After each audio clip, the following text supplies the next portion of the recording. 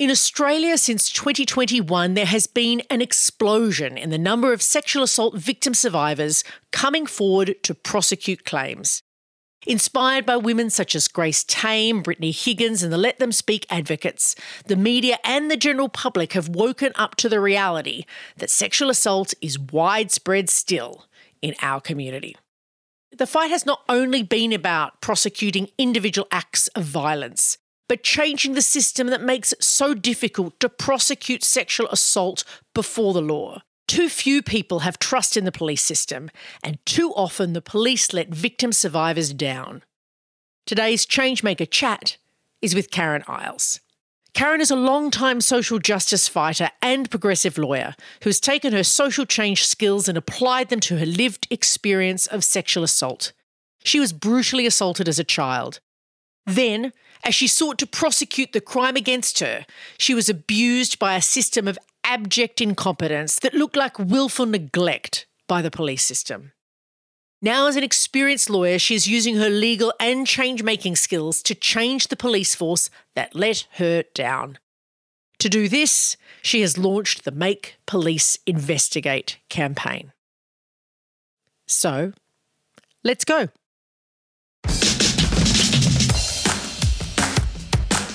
I'm Amanda Tattersall. Welcome to ChangeMaker Chats, conversations with people changing the world. ChangeMakers also produces episodes that are feature stories about social change campaigns. ChangeMakers is supported by the Sydney Policy Lab at the University of Sydney. They break down barriers between researchers, policymakers and community campaigners so we can build change together. Check them out at sydney.edu.au/policy-lab. You can find out more about ChangeMakers on our website, where you can also sign up to our email list. It's changemakerspodcast.org. Well, Karen, welcome to ChangeMakers. Hi, Amanda. It's so lovely to have you here, and it's always great to have fantastic changemakers on the program. It's also fantastic to have a friend who's a changemaker on the program, so double welcome to you, hey? Thank you. Cool. So now we're going to get into some pretty strong stuff today, but it's important to get into some of these strong questions because it highlights the kind of change that we actually need to make a better world. But before we get into the change topics that we're going to talk about, I'd love you to tell our listeners a little bit about the kind of change maker. How would you describe yourself? What kind of change maker are you? Oh, what type of change maker? I think dog with a bone comes to mind. Once I tend to get hold of an issue, I'm pretty tenacious with it. Also just kind of drawing on, I think I'm pretty resourceful in drawing on relationships that you've built up over a long period of time and, the resources in your little campaign toolkit that you've developed over years of activism. So, knowing the theory and the evidence of what works so that you're not reinventing the wheel. Yeah, so resourceful and dog with bone. Excellent. And resourceful both in terms of having a network of relationships that one has, as well as resourceful in terms of having acquired knowledge over time is what I'm hearing. So, and then just, for the benefit of our listeners, where do you currently apply these change-making skills? Like in what part of the world, in what sort of professional way do you apply these dog with a bone resourcefulnesses? Everywhere, including my personal life. I think my step is good. Agree. I think for me, I'm a lawyer and I run my own legal and consulting practice, and we do a lot of work on social justice issues and using kind of all of those tools in the tool belt. So whether it's to create change through litigation, creating change through working with organisations to think about how they do things differently, we work predominantly on issues that impact women, gender diverse and First Nations people. So kind of do that day in, day out. For me, I kind of just see your job or the political party you belong to or the organisation that you volunteer with. Maybe I'm a little bit cold and callous, but I see them all as tools to create social change. Sorry, friends, for calling you tools of social change, but I kind of view the world that way. Yeah, sure. So the idea that in a sense, like they're forms of power, I guess is another way you could say that they give you capacity to make change. Yeah. Okay, so So obviously the interesting thing to understand is, so why did you choose this direction? And look, as I've said already, full disclosure, Karen and I have known each other for decades and done many things together. So maybe it's more for the benefit of those tuning in that I'm keen for you to share a little bit of your story going back as far as you think is helpful for people to understand why you've become a resourceful, dog-at-a-bone lawyer with activist skills, working in particular on with gender diverse communities, women, more marginalised communities. Why? Why this form of change for you, Karen? I think my upbringing, my family has had an incredible impact. And my family aren't the typical, blue ribbon protester families. Mum and dad were both union delegates and both, have a really good grounding in fairness and justice. But, they weren't members of a political party. They weren't, founders of a protest movement or anything like that. But brought me up with a good sense of social justice. One of my earliest memories of primary school in grade 1 was me coming home to mum and saying, there's a scripture class. I don't believe in God. I believe in dinosaurs. And speaking to some friends of mine about the problem as well, and we all decided we'd go home and tell our mums and dads so that they could then write letters to create a non-scripture group. So my first collective activism was a non-scripture group at Kincumber Public School back in, when was that, 1986. So using your relationships and resourcefulness early on. Absolutely. Collectively organising, using the power of parents and the pen. As well, my auntie Margaret, my dad's sister, she, for me, is the matriarch of my immediate family. She is an incredible woman who in the 1960s travelled throughout the world teaching and was in Kabul, was in Iran, was in Jordan, was in Syria, was in London, was in Canada. She was everywhere, man. She was, and so for me, that sense of the change that can be created through education. She then went, when I was 4 years old, she moved to Tennant Creek and spent the rest of her career working as the principal of the high school at Tennant Creek and then within the department. So for her, education and social change and social justice has always been a thing. She was involved in setting up the first and only women's refuge in Tennant Creek. So, for me, she's been an incredible influence. And hello, Auntie Margaret, if you're listening. And also, I guess, in what way? Like, how do you think her story became part of your story? That's a really good question. I don't know. I think I just always looked up to her and was like, this is the type of, adult I want to be when I grow up.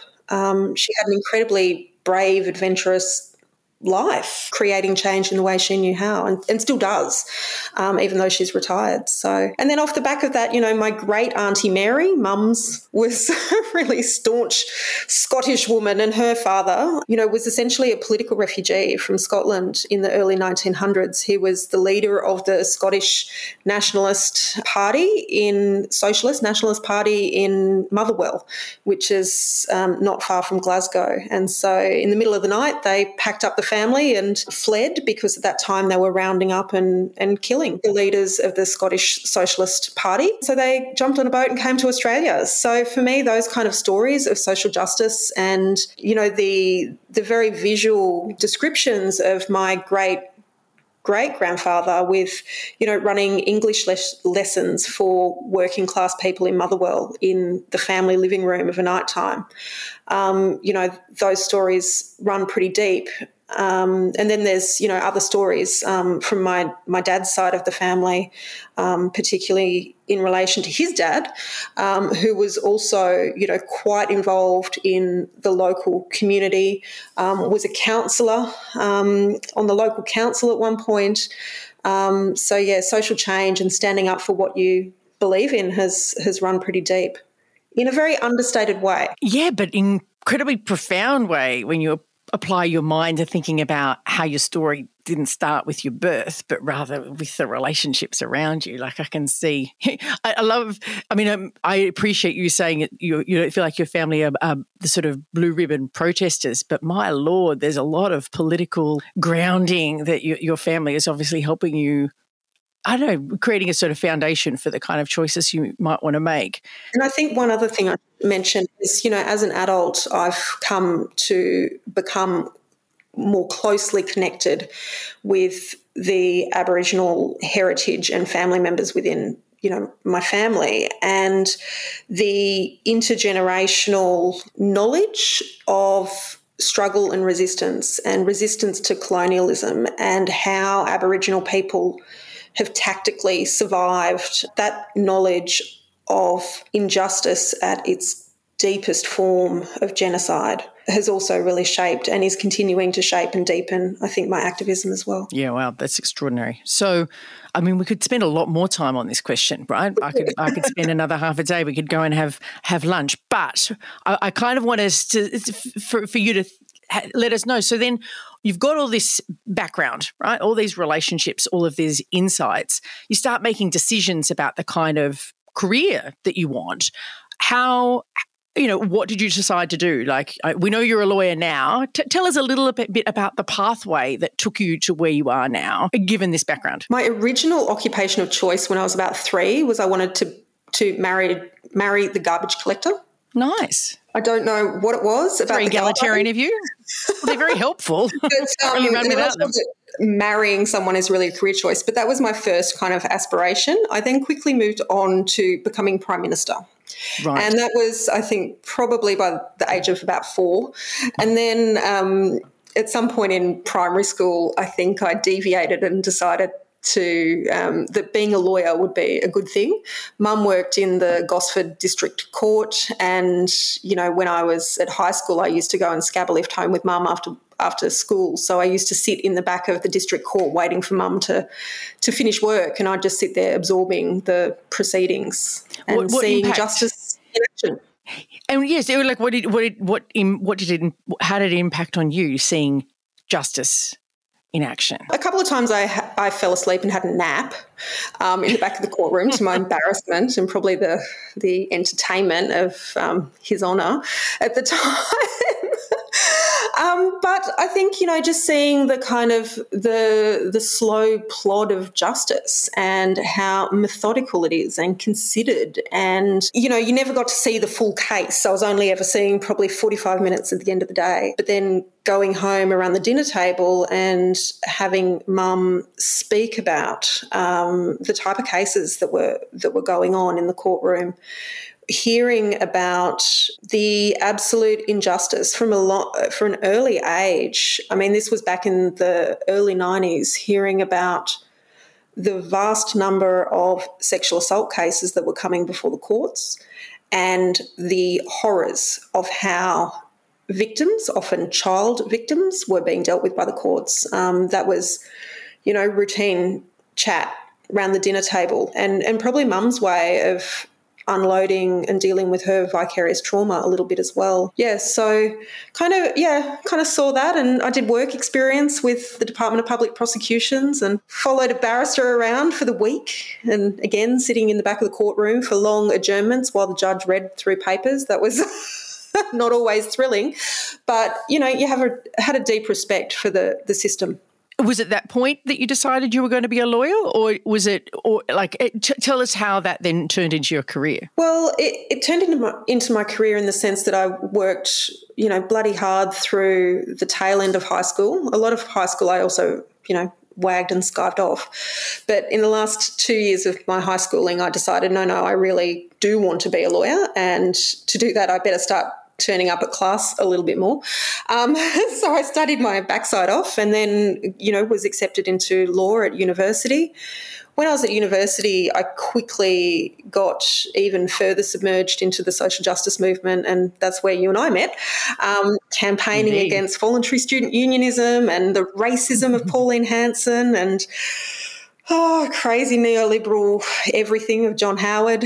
So, quickly got involved in that, and it was within a few years that I left uni before I'd even graduated and went and worked for a trade union. I was pretty impatient for social change, and it felt like in the university setting that you spend a lot of time on yourself studying, and that I didn't want to do that. I wanted to just jump straight in and be working with and for people. So I skived off uni and then finished the rest of it part-time. I know there's a lot more. There's time in amnesty, there's time in the union movement, there's time in lots of social justice campaigns. But what I want to do now is I want to take us to the campaign that you're working on at the moment. And I want to take a look. We can see the full Karen, right? This is a woman who's come with a lineage of understanding the importance of power and justice, and also has sought to enact that in your life, in the world of the law, but in lots of different spaces. But tell us about the specific thing that you're working on now. Tell us about the campaign that you're running. Yeah, sure. At the moment, the campaign that I'm running is around police accountability. And I feel like this campaign has been brewing inside of me for almost 30 years. It's grounded in me using my own lived experience of how rubbish our police and justice systems are, to bring that lived experience to the mind's eye of the Australian public, to then create the change that needs to occur. And it's kind of weird campaigning using your story, and I don't even like the phrase story, my experience, my truth, as the cornerstone of a campaign. It is kind of weird. And I think as well, for me, when you're talking about sexual assault and rape, there's a lot of shame and a lot of stigma in our society, and it is a really hard thing for victims and survivors. I prefer the term victim, to speak up. And so for me, in my day-to-day work, we represent other victims of sexual assault, and I see day in, day out examples. Like, I can't name one single client of ours who has actually had the police investigate something to what all of us would consider a pretty ordinary low bar standard, and actually be satisfied with the way the police have conducted themselves and done their job. The normal experience that women and others have on reporting sexual violence is that the police do nothing or dissuade them from making a report. It was only yesterday that I spoke to a woman at an event who just came up to me and said that she disclosed, went to Bankstown Police Station about a year or so ago and disclosed that her and her sister over multiple years had been sexually assaulted and raped by an uncle. And the response of the Bankstown Police was that, there's nothing we can do about that. It'll be your word against his. And so, you should just go see a counsellor. Today. This is how the law acts. Absolutely. Today. It is commonplace. It is rife. And in 2021, I just got angry. I'd been putting my faith in the justice system for decades to do something about my own experience of sexual assaults. And in 2021... And just to say, Karen, I don't want to ask you to have to describe it. Yeah. That's too much, right? And so, but just for listeners, Karen was a victim of a very serious and horrific set of sexual assaults, both in Queensland and in New South Wales, sought to get police intervention into them several years later, and the police, no offence, they fucked around for the best part of 2 decades, not investigating, losing files, losing statements again and again and again. Horrific experience. Yeah, it's been shit, to say the least. And, a lot of victim survivors talk about and this is certainly the case for me, that the trauma of the actual rapes, I've processed long ago. Like, that stuff's, somewhat easier to get over and deal with than the trauma that the police and the courts cause. You expect that system to deliver, in inverted commas, justice, when a system is so hypocritical. When it says one thing and does another, with power, I can only imagine. Yeah. So for me, I got really cranky in about 2021 in the middle of COVID, again, trying to, call up police in New South Wales and Queensland going, hey, remember me, what's going on? And I finally got to the point of thinking, well, I've had enough. I'm going to complain. I'm going to get my complaining pants on and complained to the police integrity commissions in both states, and got a fabulous friend of mine and ChangeMaker in herself, and you should do a podcast on Pauline Wright. She's terrific. And so Pauline gave me a hand from that point on. And, it became very clear very quickly that and you think you just normalise the stuff that's happened to you, and you kind of think, and to use Roxane Gay's phrase, it's not that bad. Oh, it's not that bad, the level of violence that I was the victim of. Oh, it's not that bad that police haven't done anything for 18 years. It's not, it must be me, not them, And you just internalise that stuff. And so I kind of ended up with Pauline's support of going, well, actually, no, this is absolutely a travesty of justice. This is crazy, crazy, crazy. The level of negligence, inaction, potential corruption is, what we both came to the conclusion of. That, and it's so ordinary, like it happens every day, that something's got to be done. And we... off the back of other legal advice, it's quite clear that there is no duty for police to do anything. So when you walk into a police station in any state or territory, there is absolutely no legal duty for the police to have to lift a finger.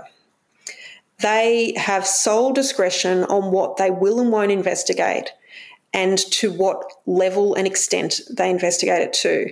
And if you've got a problem with it, if you've got a problem with what the police do or how they handle your report and disclosure, you can complain to police integrity commissions, which from my own personal experience will get you absolutely nowhere, because it is literally the same police in the same local area command investigating their colleagues. And you think about the police as one of those institutions that protect their own. I mean, I finally caught up on TV this year and last year rather, and watched The Wire and that whole, American Boston, police protecting police and looking after their own. It is, it absolutely is an institution that does that. So, what we don't have are any legally enforceable standards of police conduct. And without those legally enforceable standards, you've then got no mechanism to actually hold police to account and actually have them face consequences when they are so blatantly inept at doing their job. And I mean, you're a lawyer who's got professional experience in this space, who works with people who've experienced things, similar incidents to what you've experienced, and you have been stalled and blocked and failed to have justice and accountability. It's if you can't do it, who the hell can? Like, who the hell can? Something obviously needs to change. So now you're going public, right? We're using the light of the court of public opinion to bring some new accountability into the police system. Tell us a bit about what you're calling for. Like, what are the specific demands for change that you've just described that, a minimum standard of investigation. How would that work? And for whom are you focused on first? Like, how have you framed the campaign? So in the initial kind of call to action, the campaign is framed around victims of aggravated child sexual assault. So that's technically the crimes that were committed against me. So for your listeners who aren't familiar, aggravated means the use aggravating factors in a crime. So the use of a weapon, the deprivation of liberty, the multiple perpetrators, and all three elements were present in the crimes committed against me. And the reason we I chose, with some advice from others, to focus on police needing to owe a duty of care and investigate these crimes to a minimum standard. And the reason to focus initially and solely on victims of aggravated child sexual assault is because I don't think many people can imagine crimes worse than aggravated child sexual assault. It is absolutely heinous. those crimes carry, in most jurisdictions in Australia, a life sentence or, in the alternate 25 years. They are the worst crimes on our criminal statutes. And if we can't expect police to do their job for those type of crimes, then, we've got Buckleys as a society. Of course, though, a duty of care and a duty to investigate to a minimum standard should absolutely apply to other serious crimes. I also think it should apply to all reports of sexual assault, all reports of child sexual assault, not just aggravated, to murder and attempted murder. They are all exceptionally serious crimes on our criminal statute. And all of those victims of serious crimes and their families deserve the police to do, at a very minimum, the very basic bits of their job. And anything less is just ridiculous, silly, and really not cricket. Yeah, and they act in the public interest, right? But police aren't meant to be a law to themselves. They're the police service, and in other forms of service there are lots of regulation about standards and practices. You can't send your kid to school and expect a teacher to just not do their job. So in this case, it's asking for the same level of service to be performed by this part of our society. That's right, and also asking them. We know the stats on sexual assault. We know that perpetrators don't just perpetrate once. And when police are alerted to people, the names and identities of people who are using this type of violence against children, we can be sure that they're using it against other children, potentially against their partners and families.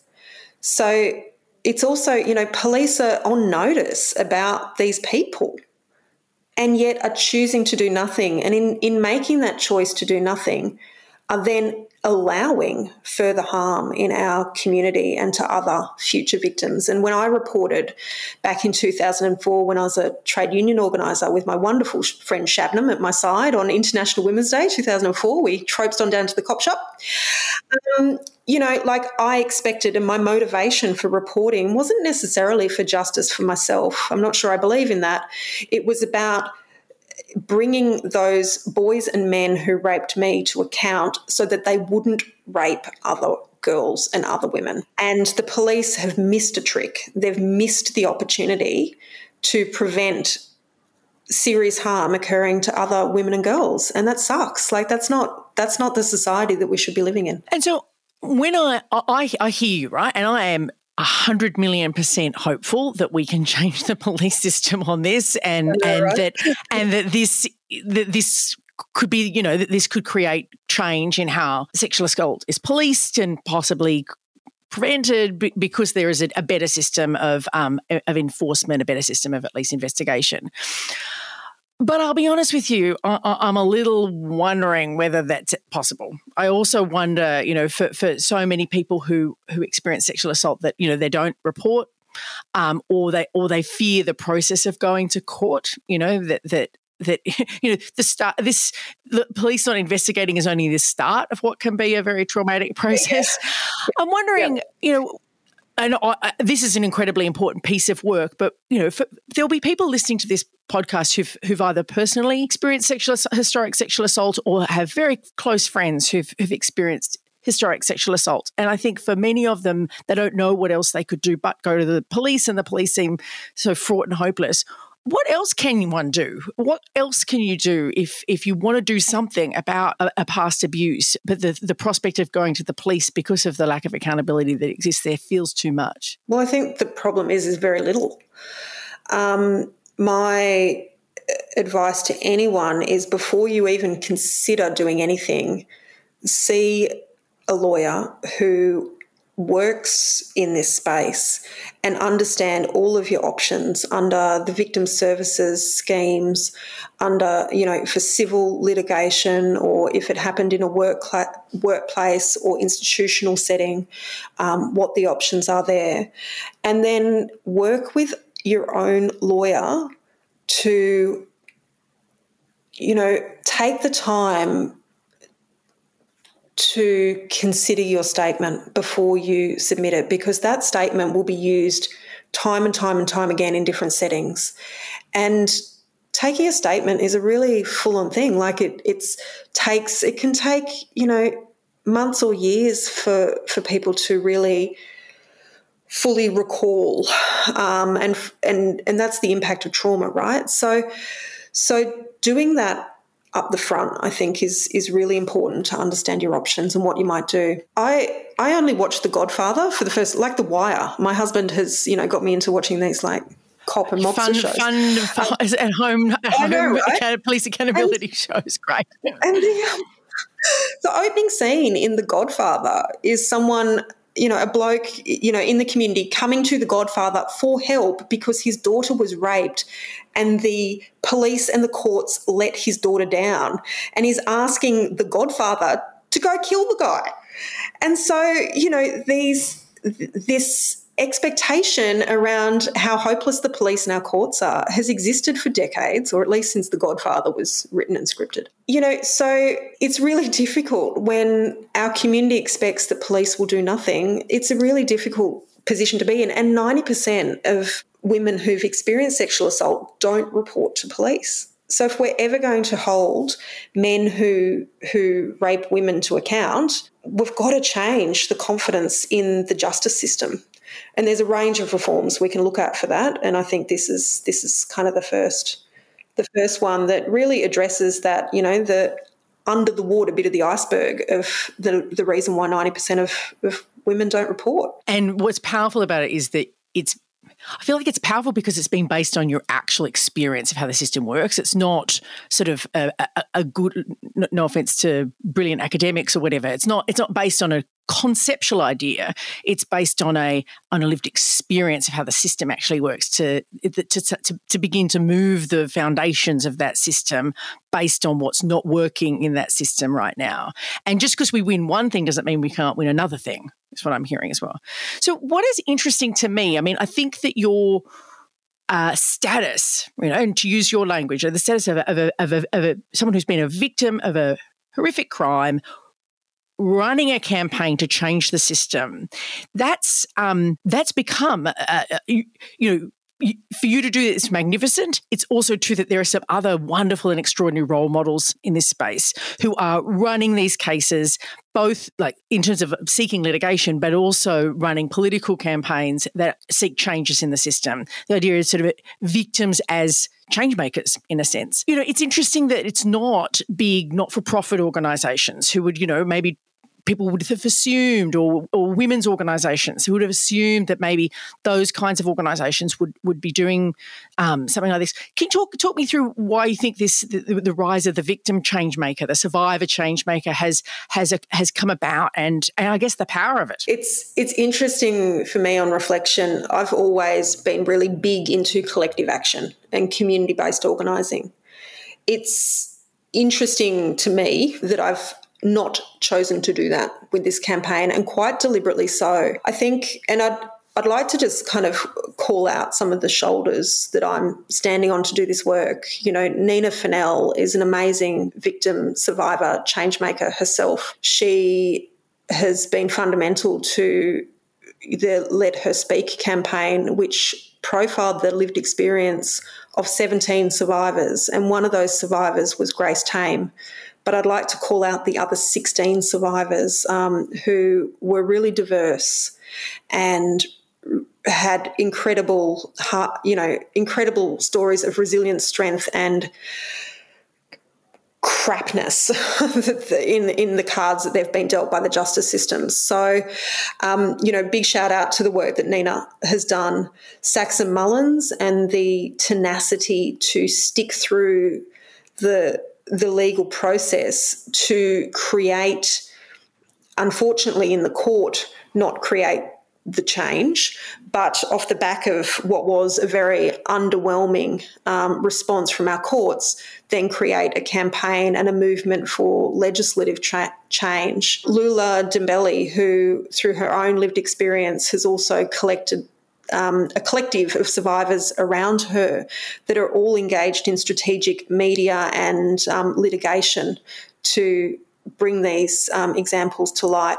And then my friend Chanel Contos, who has also used her experience and created change in consent education and the way our community has these conversations. And I think it's really interesting that in sexual violence, we don't see big NGOs or even women's services particularly playing in this space. And I think the reason for that is so many not-for-profits have become government service providers. They're pretty much exclusively funded by government, are very committed to providing services, mostly mental health services, to victims. And this type of accountability and calling police and calling out the patriarchal systems in our parliaments that make the laws, in our judiciary that enforces and creates law as well, and then our police system that does the day-to-day enforcement, calling out the patriarchy, misogynism of those systems is not winning friends in government. And you don't get lots of grants for that necessarily, you don't get grants for that. And I think it makes it very difficult. I think in some ways the not-for-profit sector has been a little stifled because they're not non-government. They're actually a key part of government.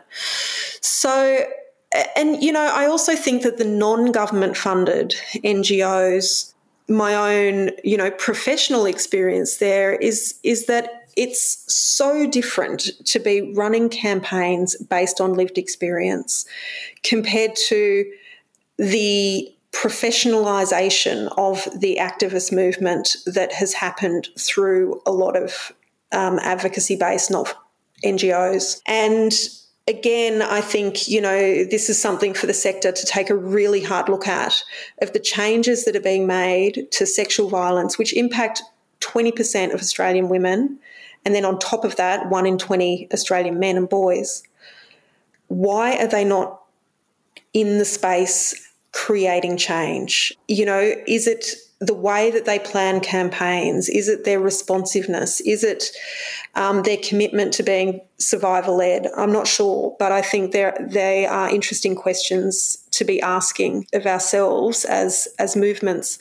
I do think, though, that the benefit of individual victim survivors running campaigns is that it gives absolute agency to victim survivors. And when rape and sexual assault are at the very heart of those crimes is the complete expression of power over and the complete removal of autonomy in every sense, that running your own campaign is an incredibly liberating thing, and not being beholden to someone else's wording of a campaign ask or, you know, someone else's timeline is actually quite liberating, but it's also very lonely.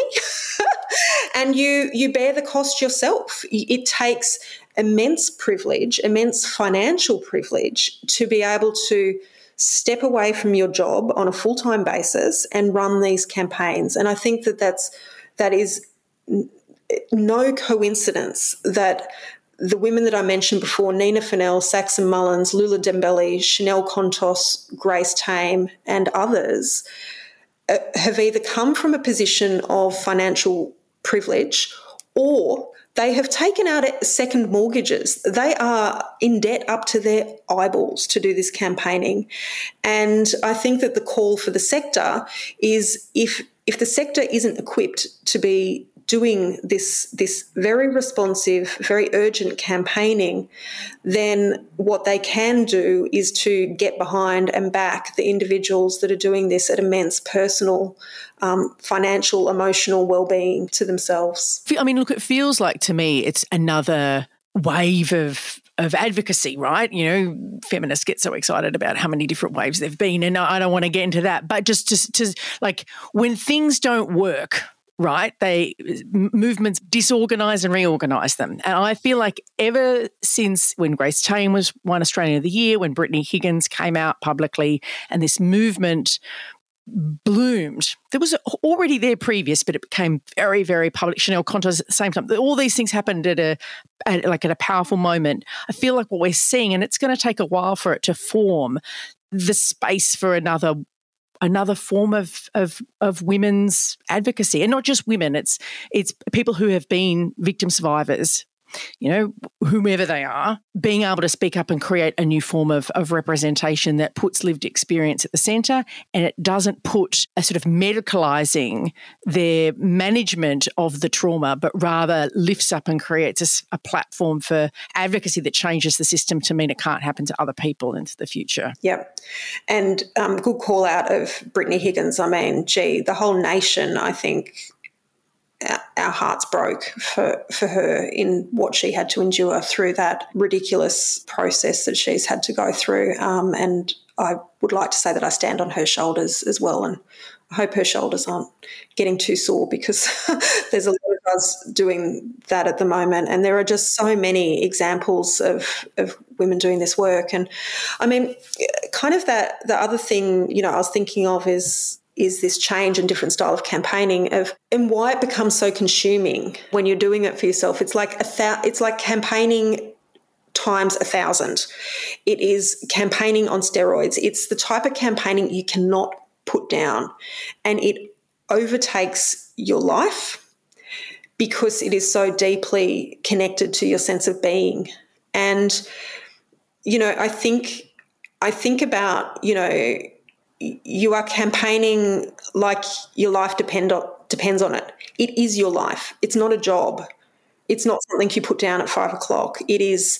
And so you think about movements where that's happened, and movements where the status quo of, the progressive social justice movements have been disrupted. And you think about the Aboriginal Tent Embassy. I think about the Aboriginal walk-off movements of strikes of working class people who just put their life on hold to do what needs to be done.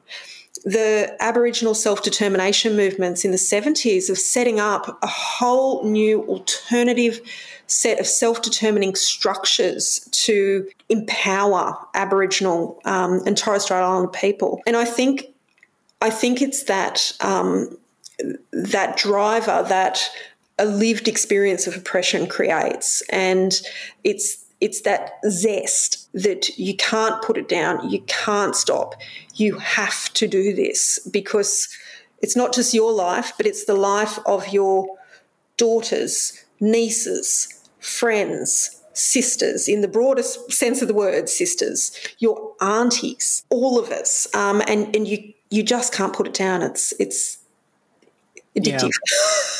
Yeah, and it's like you're campaigning because your life depends on it, because your life does depend on it. And I think, with that, thinking about the, that re-traumatization that is created through dealing with systems, and,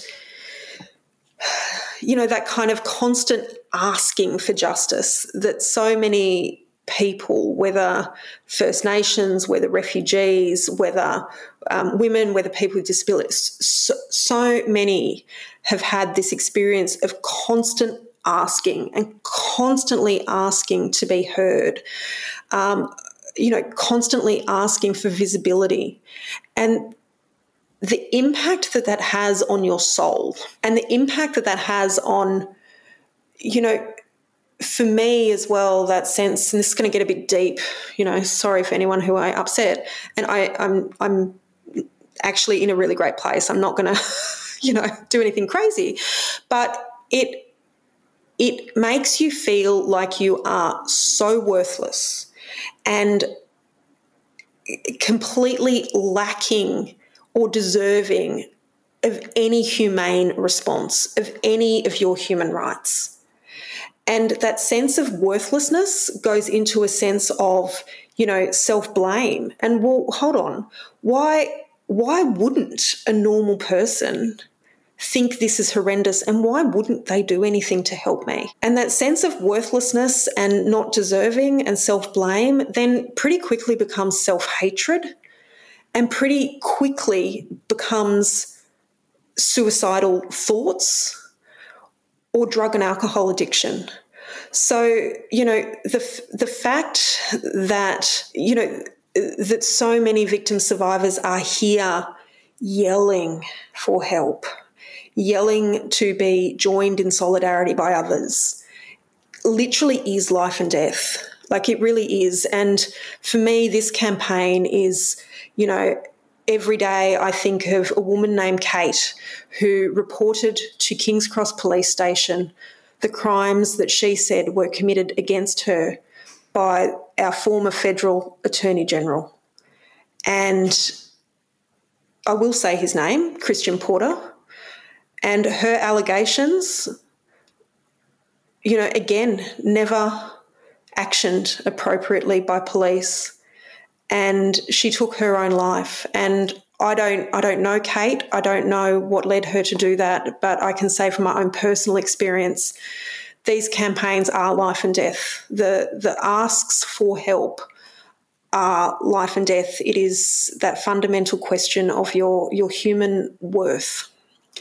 So, you know, I've gotten a bit deep, I've gotten a bit heavy. I'm okay, everyone. It's okay. But I do just want to emphasise, like, this is why I think you see these campaigns by individuals gaining traction, because you can't put it down, you can't stop, and you must achieve the results. And the power of what you do when you take it from being, I'm asking for help as an individual, to a system that is, it must hate me, what's wrong with me, from that private frame to a public frame that goes, the system is what's to blame, and we must together change the system because you, me, and everyone else is being treated badly by the system. That shift in lens to seeing the problem is not inside of me, but is inside the system, and therefore if it's in that system, it can be changed. That being a change maker, someone with lived experience as a change maker, that brings life too. I hope.